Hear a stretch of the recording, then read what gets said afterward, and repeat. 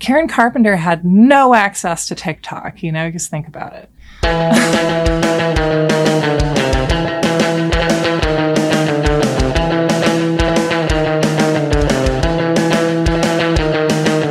Welcome to You're Wrong About.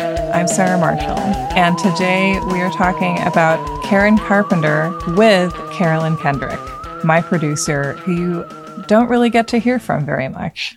Carolyn was last hosting on You're Wrong About for our November bonus episode last year about Fleetwood Mac's Rumors and the rumors about rumors. And this episode and the one that will come after it are a continuation of that conversation about pop music, what it is, and what it means to us.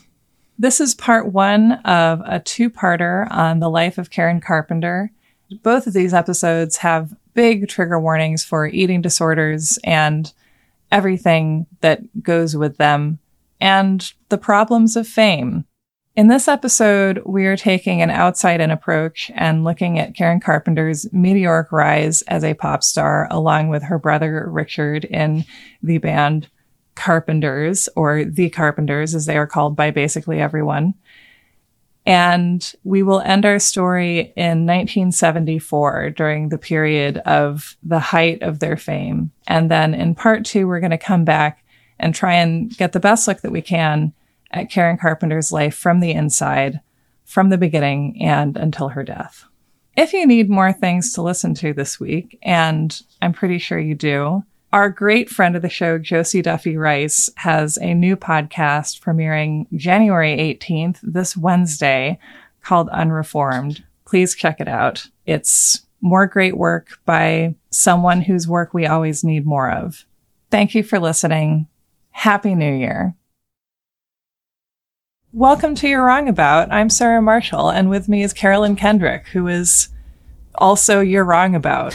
Hello, my other half. Hello, You're Wrong About part one.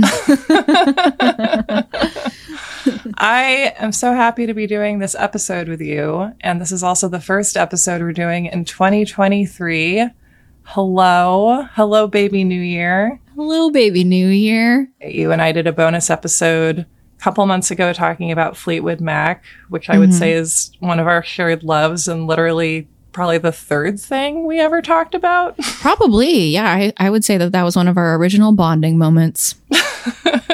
Not the episode, just in our friendship. Yeah, but right. I remember walking down this not really meant for pedestrians road in Nashville, as they all are, talking about Fleetwood Mac with you. Yeah. And that's, my first Carolyn memory. And you are just an incredibly talented musician. And I honestly just feel like if you want to understand someone who's talented in an unearthly way, you just ask someone else who's like that. Oh. So today, all that's to say is that today we're talking about Karen Carpenter. Oh my gosh. Yeah, tell me how you feel about that. I am thrilled. I am so thrilled. So, can I tell you my associations with Karen Carpenter? Yes. Oh my gosh, please. Okay. So, my father is a drummer, a professional drummer. And so my first instruments growing up, I grew up playing drum set, and my dad would always say, if you keep practicing, you could be like Karen Carpenter. But be careful. And I didn't know what that meant. I don't know why he just assumed that I knew her personal backstory, which I obviously didn't. And then so I haven't really learned much other than just the bare bones of her story, because I feel it's when there's something behind the door, but you're not ready to fully take it in yet. Oh yeah. I think if I was going to feel safe to learn this story from anybody, it would be from you. So I'm very excited about this. I'm so excited too. That means so much to me. And I'll also say that I first learned this story, on a VH1 countdown special hosted by Mark McGrath. Ooh. And I do think that I'm going to do a better job than Mark McGrath, although he also had only 2 minutes and it was just reading what they gave him. But, I'd put my money on you too for this moment. How do you feel about the music of Karen Carpenter? And when you were a kid and your dad would say that to you, did that have a musical resonance to you at the time? I am very familiar with her drum playing because I've watched a lot of videos of her playing drum set. But other than their top hits, I don't have a deep knowledge of the Carpenters' music. One of the things this is reminding me of is when we talked about Fleetwood Mac in our bonus episode about the making of Rumors. What I think is one of the kind of weird problems Fleetwood Mac has, where like they're so good at what they do that I think that their music can seem less substantial than it is because it goes down so easy, right? Like you can be driving along and listen to like secondhand news and not really have a sense of it as something that was like orchestrated so obsessively, because like I think this is true of any art, right? Like it is the hardest thing imaginable to make it look easy. And then if you make it look easy, people won't realize how hard you've worked, but that's the whole point. Yeah, it's made to be palatable, and you could zoom in however close you wanted to on these songs. And like, what are the first songs that come to mind when you think of them? I definitely am familiar with some of their Christmas hits. Oh, yeah. But like, Please, Mr. Postman, Yesterday Once More. I think I love Yesterday Once More, partly because like, it just immediately goes for you. It starts with, when I was young, I'd listen to the radio waiting for my favorite songs. When they played, I'd sing along. It made me smile. Which, and this also embodies the key thing with the Carpenters, I think, too, which is that like, these are all great songs and the lyrics are for the most part dumb. Like, yeah, if I say that to you, it's just like, okay, neat. Like, me too. That everyone does that. Yeah. And that's not a particularly poignant memory or observation. And yet it is like this deeply sad song. It's like that song, Those Were the Days, My Friends, which was also big in the 60s. It reminds me of a lot of ABBA, where you're also hearing this very honed, very orchestrated, pure pop sound. And people are saying these sort of lightweight lyrics, but are just like singing from like this deep well of sadness somehow about it. Yeah. And I also once in a moment of hubris tried to sing Yesterday Once More at karaoke because I was like, I'm an alto and not like that. I'm not. That's funny. Her voice reminds me a little bit of Judy Garland now. There's something to me that's so special about Karen Carpenter's voice, because to me, here's just kind of the aesthetic paradox of the Carpenters and then the path that I took and have seen other people taking with them. There are two Carpenters, actually. There's Karen and her brother Richard, but of course we're focused on Karen today. And at the same time, everything she does, her whole life is very connected to what Richard does and what they do together. I just did a quick Spotify search to just like look at what the last Carpenters album was. And it's just Carpenters, not the Carpenters. I know, it's Carpenters. Carpenters. But like nobody says it. It's fascinating. Yeah. And I also think that Richard Carpenter is cursed to never successfully name a band because he and Karen start performing together as a duo when they're in high school. Then they start a trio, which is sometimes credited as the Dick Carpenter Trio. Oof. And yeah. And then they start a group called Spectrum, which fails to hit. And then he's like, Carpenters, we're Carpenters. And everyone's like, great. So the Carpenters. Yeah. And he's like, Carpenters. That's how I picture it. It's like the episode of Friends where Chandler's trying to change his name. And he's like, it's Clint. So yeah, Carpenters. But who are we kidding? Yeah. And then it's weird because like as a family, they are the Carpenters. And right. Because I mean, this is Richard's curse where he's like, it's art. I'm a musician. We're Carpenters. And America is like, okay, so you're the Carpenters. You're like the Osmonds and the Boones and the Nixons. Well, it's interesting. It begs the question of, is who you are within the family structure of your group, is that always going to be the thing that people see first before what you're trying to present musically? I know. And then it's like, even if they don't see it, then do you see it first? And does that like decide how you behave? Right. Yeah. Because I mean, truly, up until this moment, I always thought that it was just referring to their last name and nothing further. And here I am, wrong about it. Here we are. Wouldn't you know? And I remember just becoming bewitched, as I think so many people have, and so many women have, by watching Karen Carpenter herself, who in all of these TV specials and these recorded performances, all this video of her, is performing not just an incredibly managed and produced and perfectly replicated performance, because that's what they were doing as well, but like specifically within that, performing this kind of impossible femininity. But Karen opens her mouth, and the voice that comes out, everyone has tried in their own way to describe Karen Carpenter's voice. No one will ever succeed, but it's just, let's both try. To me, it's a voice that feels like someone has taken a huge stock pot of honey and slow cooked it down to like an inch thick on the bottom. And that's the sound of her voice. Yeah, that totally tracks. To me, it's the sound of if you're on a sheepskin rug in front of a fireplace and it's crackling and maybe you're naked or maybe not. Maybe not. Maybe you are naked. Yeah. That has nothing to do with her. Maybe that's a little bit more of a how. Maybe it's just that it's like the ultimate in comfort. Like I don't know. I'm excited to kind of hear what you think about this type of thing, because I love music and know so little about it. Like, did I ever tell you that my one time in grad school, I had this boyfriend who was like constantly dismayed by my taste in music generally. Like, boo.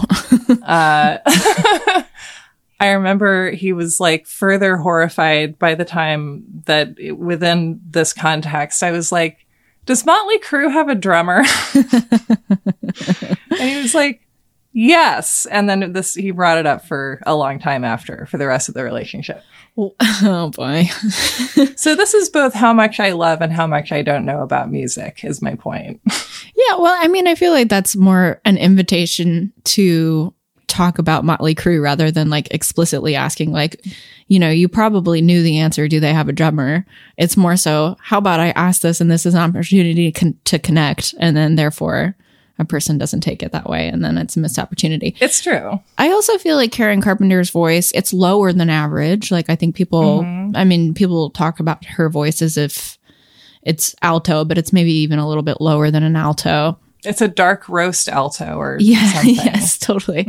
It comforts you and it like wraps around you, and that's what I'm talking about. You're in a textural experience that feels down to earth. Yes. And I love that you said that, because another description that occurs to me is that it's the feeling of being the exact right temperature, like perfectly cozy and warm. Yeah, absolutely. And I feel like she's incredibly consistent. This is a quote from Mary Gaitskell's Veronica that I read in 2014. I've actually compiled a little timeline of like my life with Karen Carpenter. Oh, that's great. So Mary Gaitskell writes, "The most popular singer was a girl with a tiny stick body and a large deferential head, who sang in a delicious lilt of white lace and promises and longing to be close. When she shut herself up in her closet and starved herself to death, people were shocked. But starvation was in her voice all along. Oh, wow. That was the poignancy of it. A sweet voice locked in a dark place, but focused entirely on the tiny strip of light coming under the door." Oh. Yeah. And this is also touching on something that was the first thing that I knew about Karen Carpenter, the first thing many of us know about Karen Carpenter, which is, in the same breath, she was a great musician, and she died of complications from a adult lifelong eating disorder. It's interesting hearing that quote about starvation always being in her voice, and then contrasting that with the story that you were just telling me about your dumb ex-boyfriend. Like, maybe I'm not hitting the nail on the head, but I think there is something that sometimes happens where women have connections to music, and then men sometimes they take the meat out of that connection, and then you're not able to fully sustain it publicly in that way. Does that make sense? Well, yeah. I mean, and I think that that's one of, like, Portland as a city does not have a lot of the problems that other cities have, but, and we do have a lot of truly serious issues. But one of the less serious ones that still is annoying is that growing up, like coming of age as a young adult, music appreciation becomes somehow a competition for a lot of people. And it's always really weird when the culture that you consume is like, if there's, the right or the wrong thing to like in some way or another. Mm-hmm. I don't know. I feel like, I've spent a lot of my career defending the right to like things that people's boyfriends don't think they should like. If you grow up and you know that Karen Carpenter exists, but she just doesn't seem relevant to you, she's just the girl trapped in the Time Life commercials, whatever. Something changes when you find out that she was a drummer, and then something bigger changes when you see her drum. Speaking as someone who came from like a drum family, I don't know what I'm looking at. What's happening?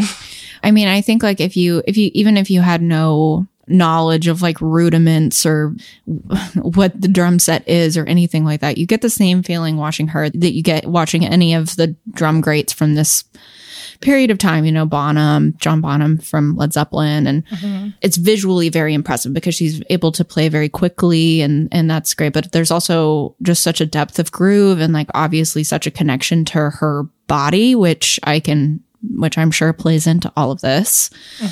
And then there just weren't that many female drummers of this time. And in the same way that we were speaking to Stevie Nicks' ability to kind of channel multiple emotions at once, you can feel that even though she's playing kind of a freak out drum solo, it's like relatively fast and impressive in that way. There's also all of this depth and emotion behind it. And also she's singing the entire time, which I don't know very much, but I've never heard of another person who sings while drumming. It doesn't seem like it happens that much. It does happen some, but like Levon Helm being probably one of the more famous ones. And then Anderson .Paak now these days. But it's like definitely much harder than, at least in my opinion, singing and playing guitar at the same time.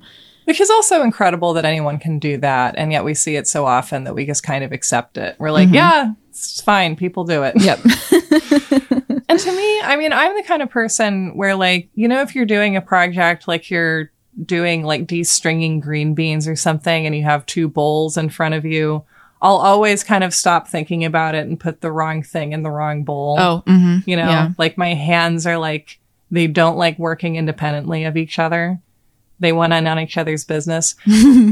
Doing something different with each hand, doing something different with your hands than with your feet, and then singing while doing it. Like it feels like you would kind of have to have this total surrender to like not thinking about it. Yeah. And it requires a lot of practice.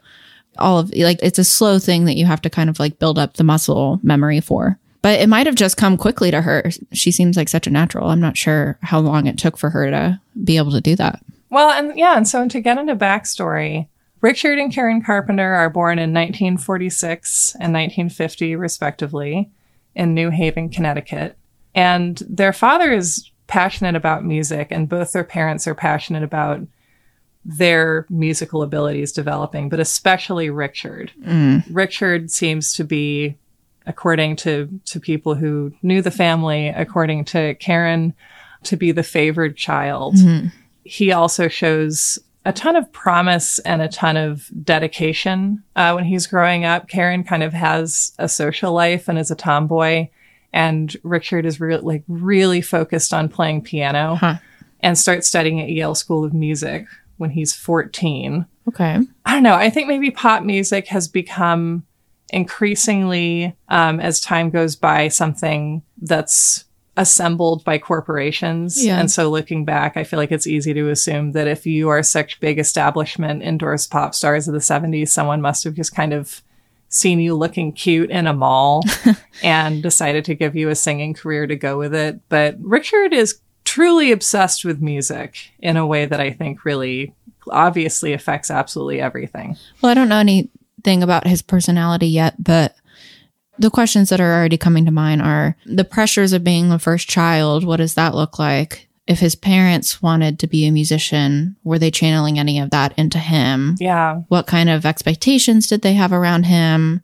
And then if you're growing up in the 60s as a kid, and then you're, let's see, it's like early 70s when he's beginning at Yale. Or early 60s still. Oh, early 60s. Yeah. So it's still, things have yet to get totally freaked out, but we're approaching. Yeah, they've only just begun. And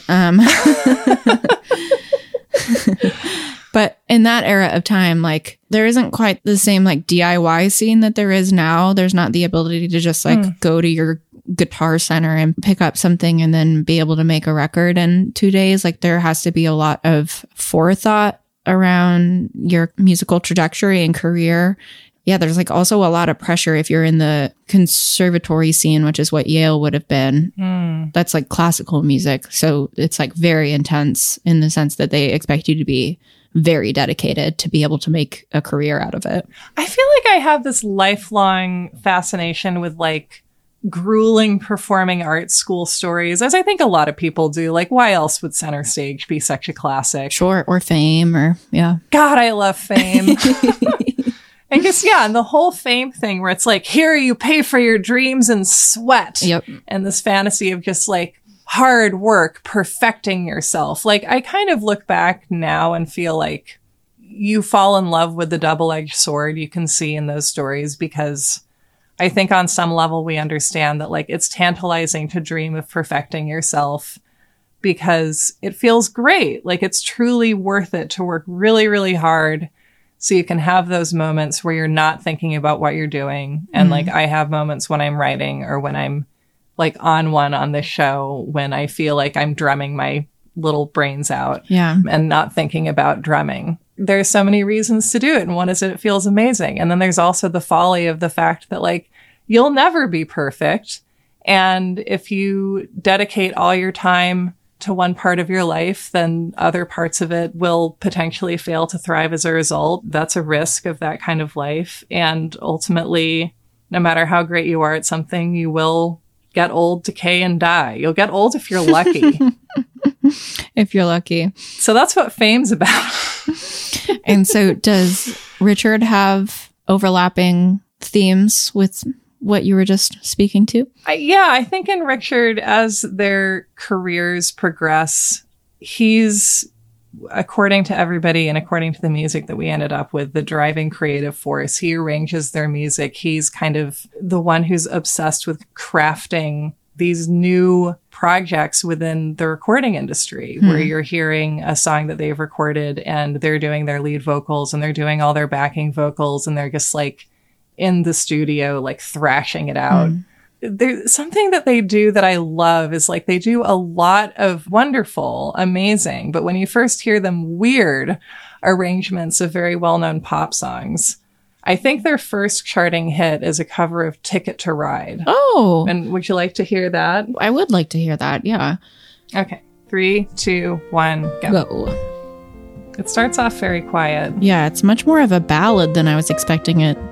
Yeah. I would have thought that this is Chopin before I thought this was the Beatles.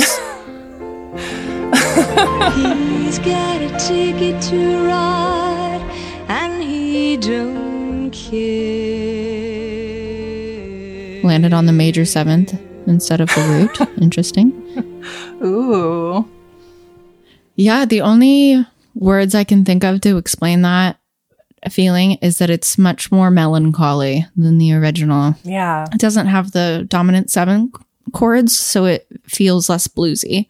So interesting. And then what were you saying about how she ended that verse? I didn't understand that at all. I'm very excited. Yeah, so there's different qualities of chords. So there's major and minor, which are kind of the main ones that people have heard about. Major sounds more happy, minor sounds a little bit more sad. Then there's ways to like combine those two qualities and then add extensions onto them. If major is red, and what are the primary colors? Red, yellow, blue? Maybe. That sounds right. Yeah. I'm really behind on color theory and music theory. I don't know where I've been. Let me look. Let me just look it up really quick. Yes. Red, yellow, and blue. Okay. So let's say major is yellow and minor is blue. Yeah. Then when you combine those and you get, orange and green, that's like the metaphor I'm using is when you have like seventh chords. And that can kind of like mix and match emotions. And then it also kind of like provides structure and where you're going. And so she used more major seventh melody notes than dominant seventh, which is what the Beatles used, because in the blues, the chords in blues are generally almost all dominant chords. And this was more minor and major seventh chords. What effect does that have overall? Like, what does that do to us when we're listening to it? There are a few kind of standardized pop chord progressions that people use like over and over and over again. A very common one that doesn't happen in this song, but happens a lot on any radio station that you're going to hear is a 1 chord, a 6 chord, a 4 chord, and then a 5 chord. You don't really need to know the ins and outs of it, but 1 is major, feels happy. 6 is minor, feels sad. So it takes you to a different emotional place than the first chord. 4 feels a little melancholy. It's major, but then it has some other associations with it as well. And then 5 is dominant and it feels like a little bit bluesy. And it also is kind of like your peak, like where you're going to. And then it resolves back to 1, generally speaking. Wow. So it's like a hero's journey. It's totally a hero's journey. Yeah. And so this version of Ticket to Ride messes around a little bit with when the chords change. When you change either the order or the length of the chords, then it makes the lyrics sound different and it makes the melody sound different on top of it. It's so interesting. Yeah, it feels like it's like knowing how a recipe works and being like, well, we're going to hold back half of the shortening and to So that's Ticket to Ride, and that's them in the early phase of their adult career. And so they're growing up in Connecticut. I also feel like it says everything that like they are in, but not fundamentally of California. They're from Connecticut. What do you mean by that? That like most artists of this time are like in the LA scene and they're not part of that? Is that what you mean? Oh, well, I hadn't even thought of that, but totally, because then they are out of time in this interesting way and kind of trying to perform when they're getting their start, trying to perform, live shows in LA when they're just like not doing the sound that people are getting excited about. This is the era of like Jim Morrison honing his craft at the Whiskey A Go-Go. Yeah, they are a little bit more easy listening than I think the zeitgeist was looking for at the time, maybe. Like, I don't know what your average Carpenters listener would look like in 1974, 1975 compared to now, but like it feels a little bit like mature, if you will, I suppose. In the years of its greatest success, regardless of what it is or sort of what's going on musically, I think it really gets marketed as and known as music that is a safe refuge for you if you're feeling scared of Jefferson Airplane, that like, it's like this, and it's, I don't know, it's like Hallmark movies. It's like this apparently like utterly apolitical thing. Totally. Which is interesting, contrasting with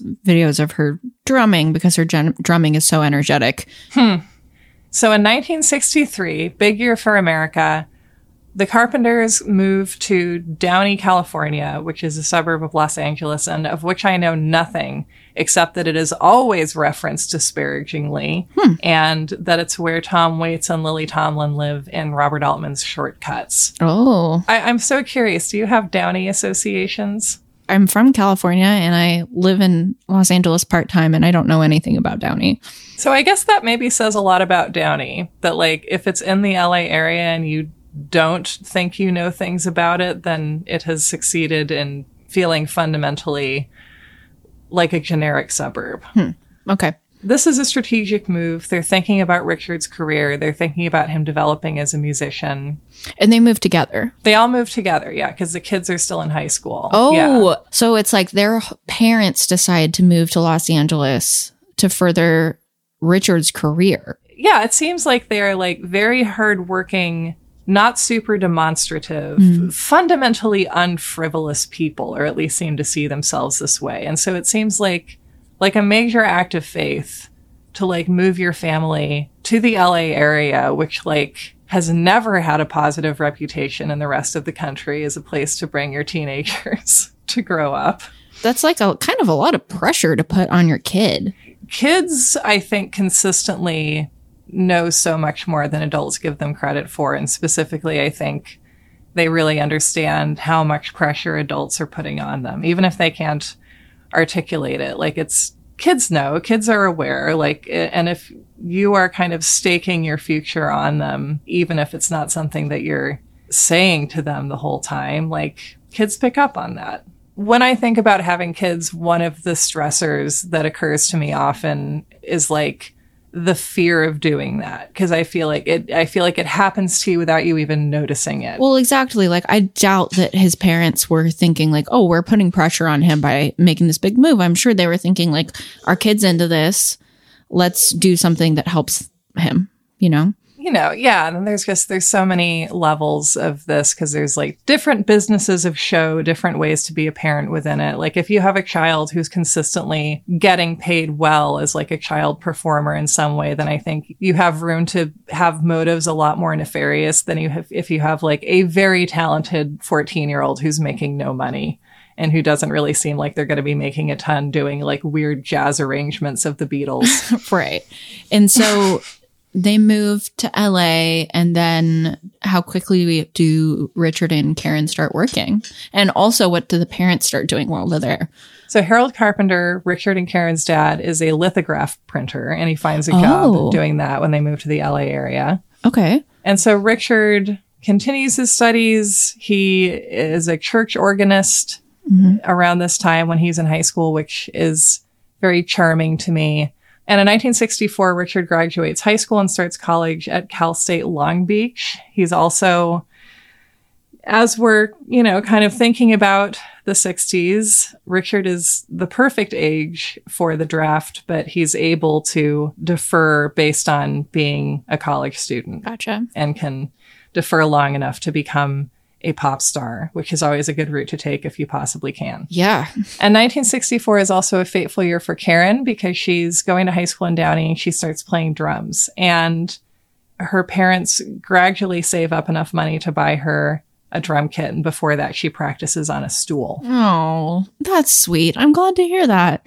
Yeah. There's a lot of conversation right now in the music education world about like the gender politics of being in band, like school band. Very often, at least like when I was growing up, if you are just like an average kid and you go into band, basically what happens in 5th grade usually is they say, okay, you're going to try out all the instruments and then you'll pick what instrument you want to do.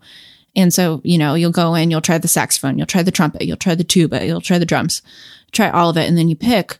But often band directors will be like, oh, well, you're really little, you're smaller, your hands that can't reach a certain length, or like you're not big enough to hold the tuba, which often is like a gendered thing. Like if you're not large enough to do this, that we'll give you a more quote unquote feminized instrument to play.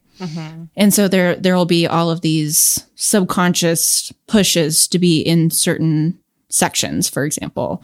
So that's why a lot of flautists are female or things like that. And luckily that stereotype is breaking these days. But I'm very surprised that they were like, you know what? Karen wants to be a drummer. We're going to get her the drums. Yeah. Kudos to them for that, because I think it was much less common than you might think. Yeah. This gets into the weird thing of like, why is it so surprising to see a woman on drums or like singing this romantic ballad while she drums or something? And you really, there's so much gendered profession stuff that you really, you can't even be aware of all of it because there's so much. But yeah, it's like, I have a total association that women play the flute and I never knew why. And it makes total sense that there's an explanation. And also I never really thought about it. It's just like women play the flute, obviously. And then I have to assume that if you're a male flautist, it's like being a guy at Bennington where you just like have your pick of bachelorettes.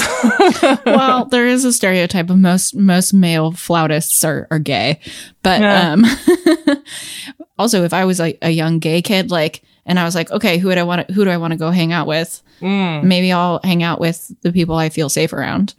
Yeah, maybe not like the kid carrying around the tuba, who is probably like the strongest child in this whole band based on typecasting. Based on, the band teacher's credentials. Band is so weird. I was a saxophone player in band for, I think, just 1 year. I never practiced, never learned a thing. All I remember is the taste of a wet reed. But it's a very powerful memory. If you're licking wet wood all the time, you will remember it. So I do feel this connection with woodwinds people where I'm like, I've had a reed in my mouth. Yeah. Like the taste, like I can feel it now. Yeah. And my reeds got moldy because I didn't clean them properly. I've always been like this. Oh my gosh. Okay. So Karen gets into the drums when she's in high school. Yeah. And she like very quickly displays talent. Like this is clearly her instrument. Mm-hmm. And this leads us to the Dick Carpenter trio, and the performance, I think right now, is traveling around the internet and helping people to see the Karen Carpenter behind Karen Carpenter. And let's watch it. Okay. So this is 1968. This is Your All-American College Show. Really rolls off the tongue. This is them at 17 or 18 and 21 or 22. Okay. 3, 2, 1, go.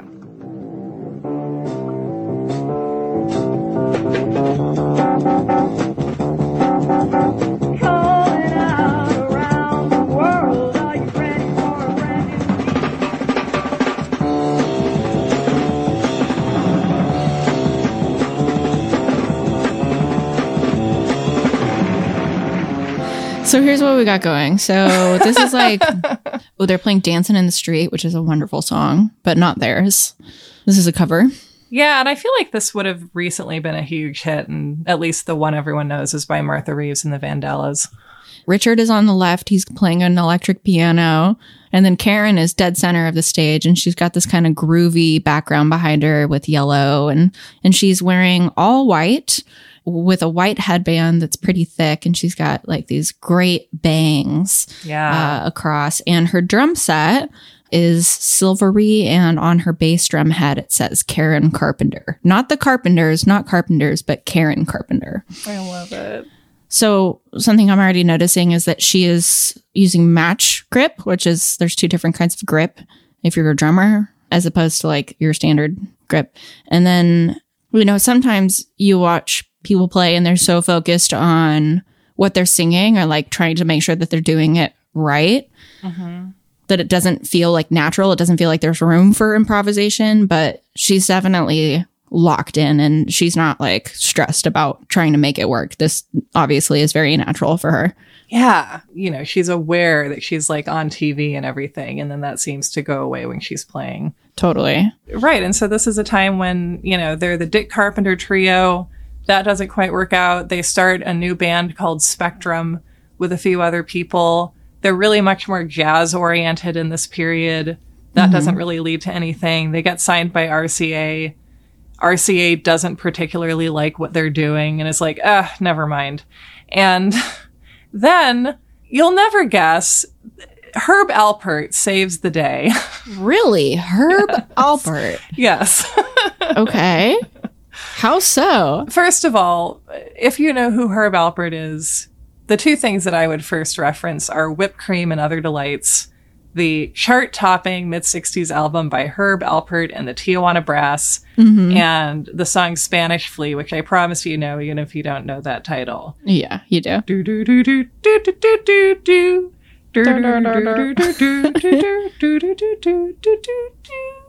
The record label A&M, the A stands for Alpert. So Herb Alpert signs the Carpenters. They release their first album. It does okay.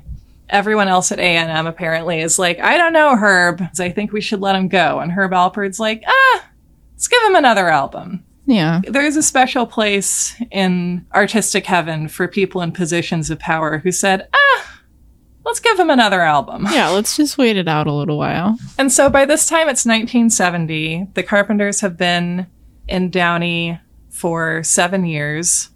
The kids have been in the music scene in the LA area for 7 years, cracking away at it. They win previously in 1966 the Battle of the Bands at the Hollywood Bowl. Oh. So like they keep getting all these breaks, but like none of them are the right break. Increasingly, I think that there are no big breaks. There's like a bunch of small to medium ones.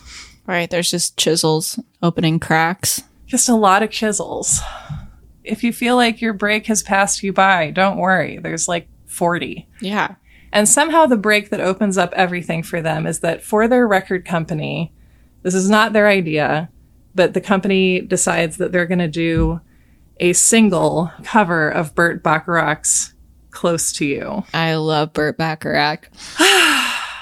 So Richard does his own arrangement. The song is at number 1 within 2 months, and it's the beginning of everything for them. That makes a lot of sense. I feel like this pastiche of players that you're mentioning, you know, Herb Alpert, Burt Bacharach. Like, I didn't know that any of these people were connected, but all of them have sort of the same general aesthetic, I suppose, at least as how they're presented, which might be the way that, you know, the labels were trying to present them as a genre at the time. But like, they weren't known as like an easy listening genre at that point, right? Like, they're still firmly in like, we're making pop music. It kind of is the epitome of elevator music. Yes, elevator music. There we go. I can see why it developed like in contrast to the height of like the rock and roll movement of the time. Yeah. And so it makes sense that for people who either were a little too conservative to fully be able to metabolize that all the time, or for people who just like wanted to break from that, or just, I could see the through line between people who were, you know, interested in like Sinatra in the 40s and 50s. And then as they're getting into the 60s and they're getting older, they want like, you know, the depth that comes with songwriting, because I think there is a lot of emotional depth that you can get into without the politics of more sound, you know, or like the wall of sound situation. I feel like this whole episode we've been talking about like balances and contrasts and false binaries to an extent. And I feel like one of the things at play here is that like there isn't more or less emotion in different kinds of music, I think, necessarily. It's just like, how are you primed to receive it? And how do you want to receive it? Like some people want to get their emotional content, you know, from Grace Slick, who at this point is like singing in a primal scream. And some people want to get it from Karen Carpenter, who's singing in like the most controlled, rehearsed way you can imagine. And yet I think they can have the same effect on you. Yeah, absolutely. Like the people who are marketing understand that part of the appeal is that they're this sort of like sexless brother-sister duo who can be seen as sort of very wholesome, very much an antidote to what's happening in the rest of culture. And like, they didn't really ask to be that. They just were like, well, we just like jazz. You know, 1968, we're in like the height of drug culture becoming one and the same with youth culture. And this feels so far away from any kind of drug culture whatsoever. Yeah. Maybe the top down thing is like, okay, all of these kids are smoking their marijuana and doing their acid. And so we need to like put some milk out there to, you know. Oh, I love that. I don't know, for their parents to like feel comforted or something. Yeah, you like come home after a night of partying and there's like a Carpenter's album on your bed, suggestively. Like, yeah. I mean, it also, as you say that, it occurs to me that like, yeah, like these songs are like radically drug free, and they're also really like implicitly arguing that like emotions are surely enough. Like, surely you don't need drugs. You can have infatuation. Yeah, you can have, you know, a beau who has birds around them. And I can also see how it could feel like they were such a corporate product, because like it's hard to fathom ending up with such a sort of smooth, perfectly produced product because the artist wanted it specifically. I feel like you don't get that very often.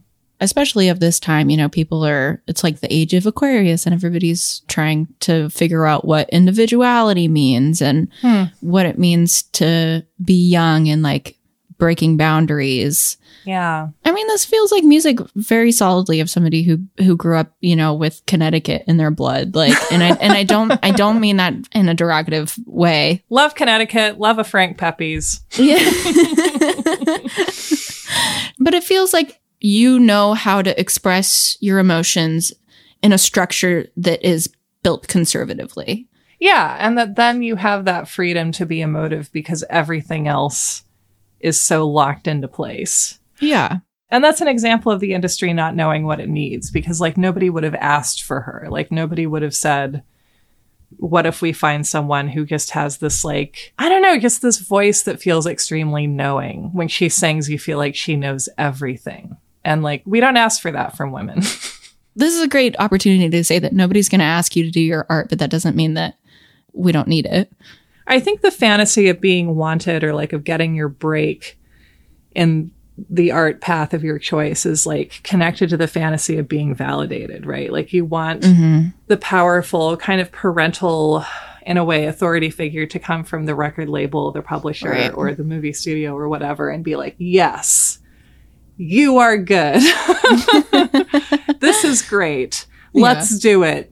You'll be accepted. You'll be validated. You will know that your art is worthwhile because someone will give you the gift of telling you that it's worthwhile. And I think that like, even bigger than the career fantasy is the fantasy of, like, someone being able to supply you with that conviction as opposed to just having to make it yourself. I know. Well, and also you don't do it once. You have to, like, keep doing it. Every fucking day. Every day. It was really shocking to me to become an adult and learn that things are not hard, like, occasionally. I know. Yeah, this is really showing my hand. But, like, my parents, especially my dad growing up, he would be like, you know, life is going to be really hard. You're going to have to, like, prepare for it. And I was like, yeah, totally. Everybody's told me that. Life is hard. I get it. Like, there will occasionally 3 to 4 times a year be something really hard that then I will overcome. And then it'll be done and I'll, like, cross it off a checklist. It turns out that, like, the grueling day in, day out act of just being alive and having to create art in this particular landscape and be a human and be a woman and, like, just, like, all of these things, like, yeah, whatever your particular alchemy of, like, circumstance is, it's hard every day, not just circumstantially difficult. Yeah, and, like, the human condition is a motherfucker, like, baseline. Yes, I'm glad I'm not the only one who was shocked. Yeah. I guess it shows that I had, like, a pretty uneventful childhood. I'm sure there are plenty of people who knew that much sooner than I did. Yeah. I mean, it's good. We must have surprises for us along the way. You don't want to get all the spoiler alerts. Right. You can't be too smart too soon. So, Close to You becomes a #1 hit. Suddenly they're famous. Suddenly, after working for their entire lives, they're famous. The next goal, naturally, is to get another hit, because if you have one hit, then, you know, so what? It could do well for a while, but you want to establish longevity. You want to prove you're not a one-hit wonder. Right. So what follows is the origin story for We've Only Just Begun, which is one of my favorite Carpenter songs and probably one of most people's favorites if they have one. And the song exists in our lives now because Richard Carpenter was watching TV and a local bank ad came on playing a jingle performed by Paul Williams, who had also written it, which was We've Only Just Begun. And so he saw the jingle, he liked the jingle, he rearranged the jingle into a full-length pop song. We've only just begun to live. White lace and promises, a kiss for luck and we're on our way. We've only just begun. Before the rising sun, we fly. I feel like I'm both, like, someone who has become more cynical than I would like, and then as a result of that cynicism, like, sentimental stuff maybe works on me more. Oh, yeah. Because, like, I'm definitely crying. Yeah, no, I'm so sentimental. And also, you know, again, like, zooming out and looking at the times, like, I feel like it's very important for people to have music or anything else that, like, creates in them this strong sentiment of optimism. Yeah, I mean, I'm sure that you would need that at the time too, you know, with in the middle of, or maybe it's after Vietnam or right at the very tail end. Well, this is like leaning towards the end, but it's like we're going to continue. This is 1970, so we're going to continue for a while. Yeah, thinking about like what does it mean to have a wedding late 60s, early 70s? Like if you're young and you're getting married, like there's a good chance you're doing it because someone, your husband, your new tiny baby boy husband is going overseas to fight in a war that you don't fully understand why we're doing this. I don't know, like having something as beautiful as Karen Carpenter's voice that's telling you to like believe that you have your whole entire long lives ahead of you is, I just care about Karen Carpenter so much. I don't know what to say. Yeah. And then that's, you know, that's the beginning of their superstardom. All the doors are opening. We've had these hit albums. Now you have to keep touring, you know, and it's very much like the Fleetwood Mac story or like so many other stories where your success is complicated because what it means for them is there's no time off. There's no time away from performing. There's no time away from music. Yeah. So I'm going to wrap up this episode before we come back for part 2, talking about this Rolling Stone article from 1974 called Up from Downey, which I love and have loved for a long time. And great title. Right? This is an article by Tom Nolan, who is following the Carpenters around as they go on part of their kind of endless tour. And this is them in July of 1974, having been at this level of fame for about 4 years. They're millionaires. They have both lived with their parents into their 20s. When they first started getting checks, they bought a new house for the whole family to live in together. Oh. And they're at the point of, according to this writer, seeming to register that they have not grown up. So this is 1974. So this year, Karen is 23, 24, Richard is 26, 27. And they're still like very much in a family unit and very much of a unit with each other. Yeah. So Karen insists on the right to be normal, even though she is a celebrity known all over the world. But it is impossible for her or for her brother Richard to regain the placid existence of their youth. At a back table in Beverly Hills' La Scala restaurant, Karen describes some conditions that would tend to make an ordinary life impossible for her. While everyone else at dinner, including her brother, was enjoying sumptuous pasta, she had before her a simple green salad and iced tea. She was, as usual, on a diet. Oh. A lot of kids write and ask me for advice, Karen began. Some of the things they ask are normal. How do you get into the business? How do you learn to sing? A lot write and say they were hung up on drugs, but since they've heard our music, they've gotten off of them.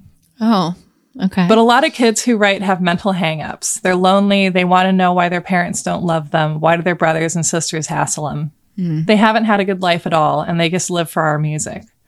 They ask for advice that I'm not capable of giving.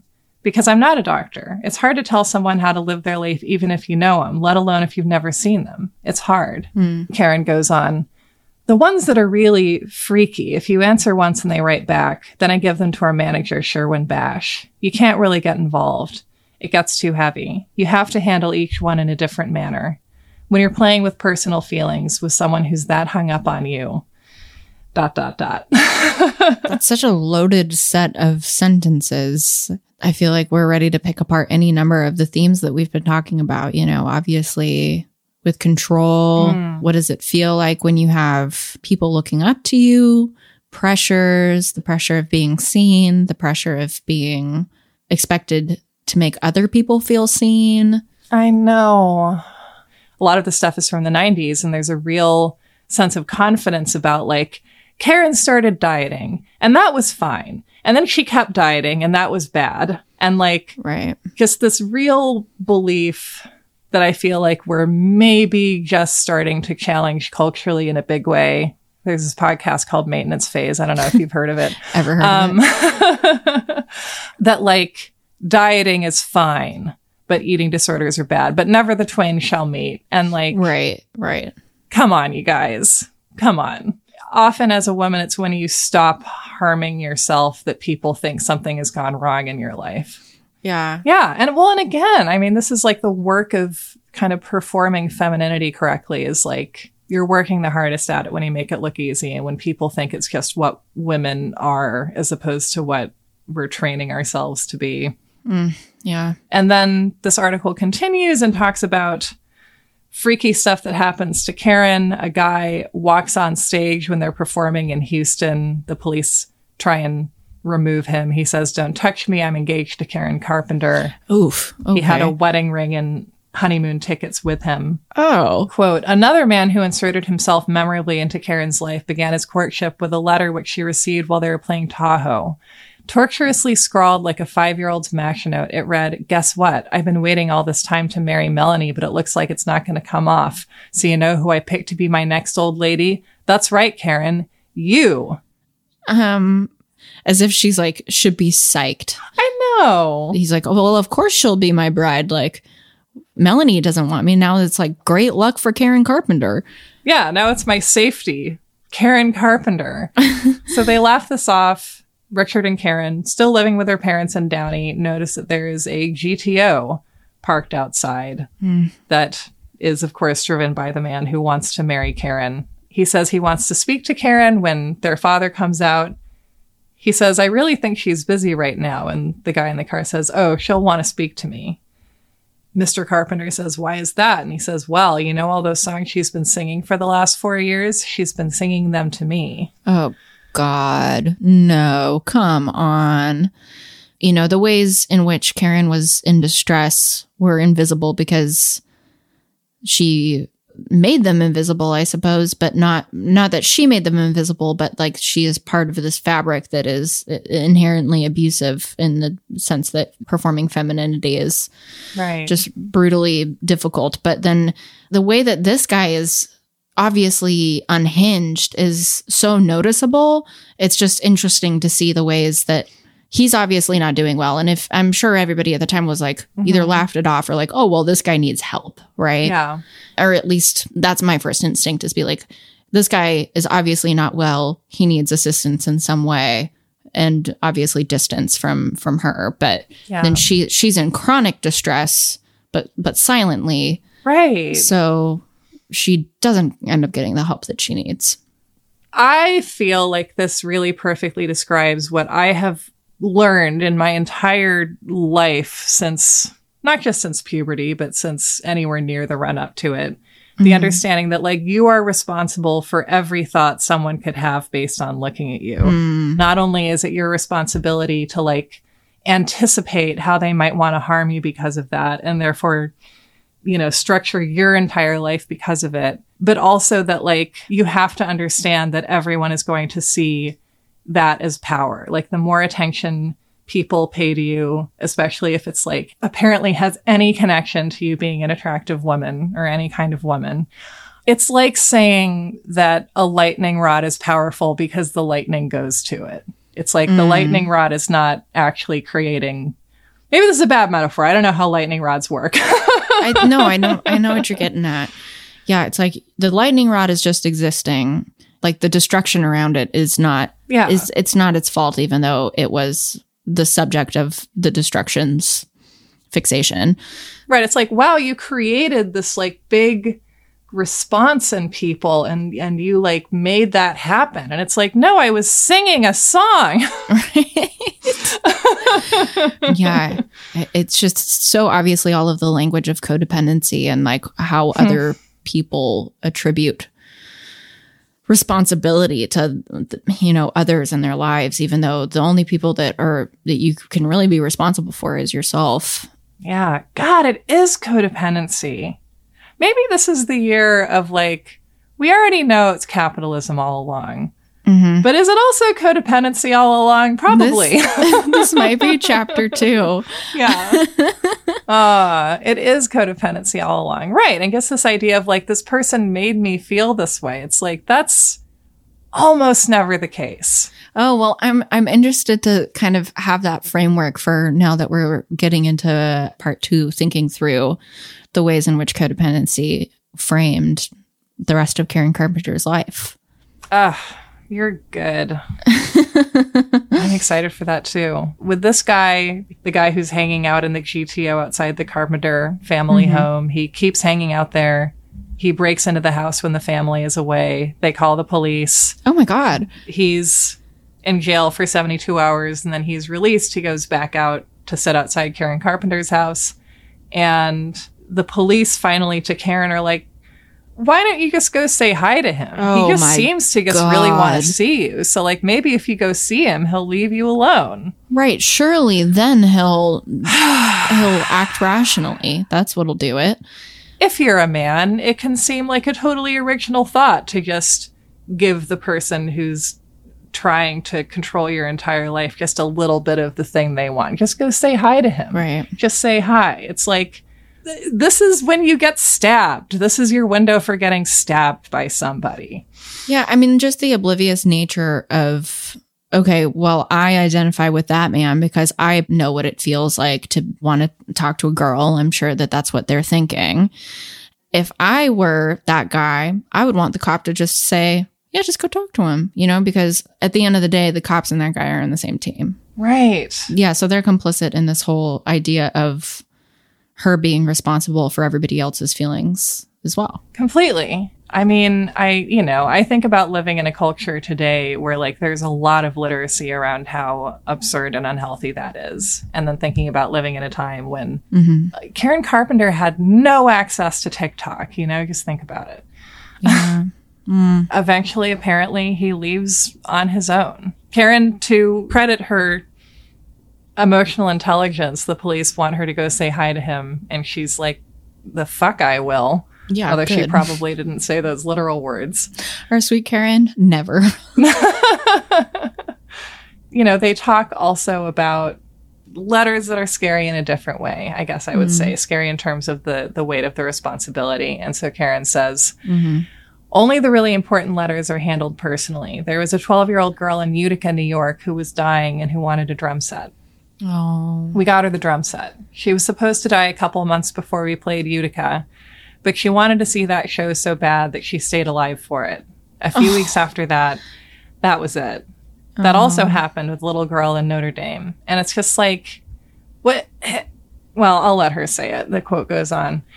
She says, it's weird to think you could have a meaning like that for someone, to make someone go on living. That's a hell of a responsibility. Someone loving something that much to keep them alive. It's a very strange feeling to think you could have that much power. I don't dig being responsible that way. Wow.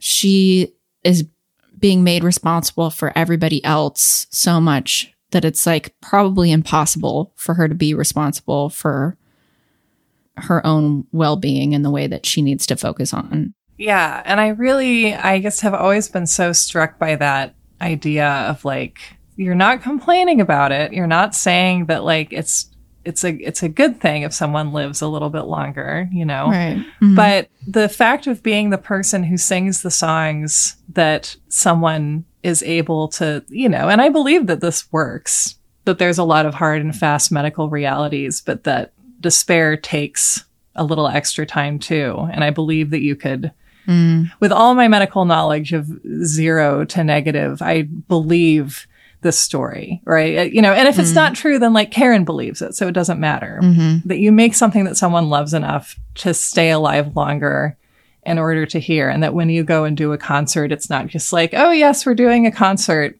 The important thing is that we get out there and just have fun. It's like, no, there are dying children in the audience who have stayed alive specifically to see you do this concert. The pressure of situations is not always intentional, right? And it's not like this kid was like trying to put pressure on it, by any means. But yeah, that's just incredibly difficult to navigate on a day-to-day when you have all of that piling up on your plate. Yeah. And I feel like this is kind of a crossroads moment.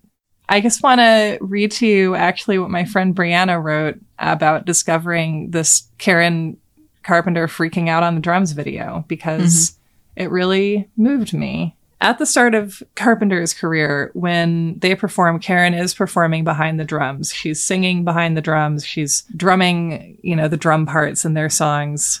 Over time, she gradually comes out more and more.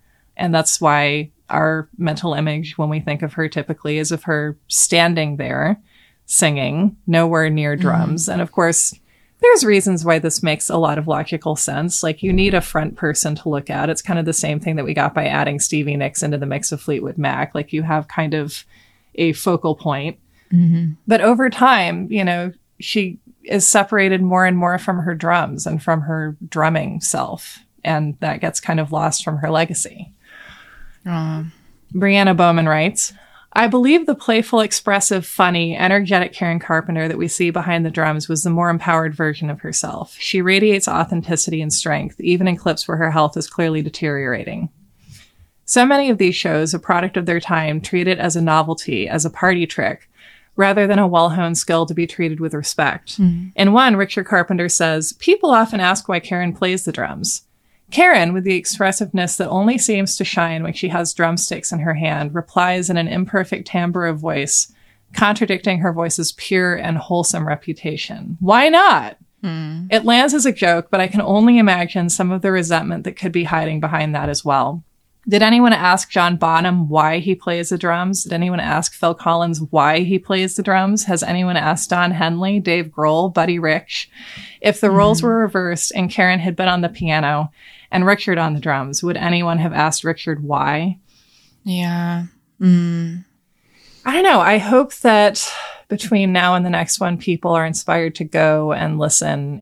And to me, there's something so exciting about having this legacy of an artist that is an invitation for us to try and understand, to kind of come to this work that remains of Karen Carpenter and try and understand like who she was as she was functioning in a world and in an industry where all the incentives are for kind of hiding yourself. Lovely. Well, I cannot wait to go on the rest of this journey with you. Me too. And one might say that we've only just begun. One might.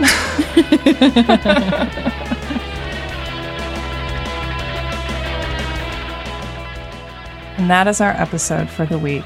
Thank you so much for joining us for part 1 of the Karen Carpenter story. I'll see you back here for part 2. Thank you so much to Carolyn Kendrick for editing this episode, for producing this episode, and for starring in this episode. Carolyn is one of my favorite musicians, generally, not people I know category, and she has some new music coming out soon, so keep your eyes open, to quote American Psycho. Thank you for listening. Happy New Year. We'll see you in 2 weeks.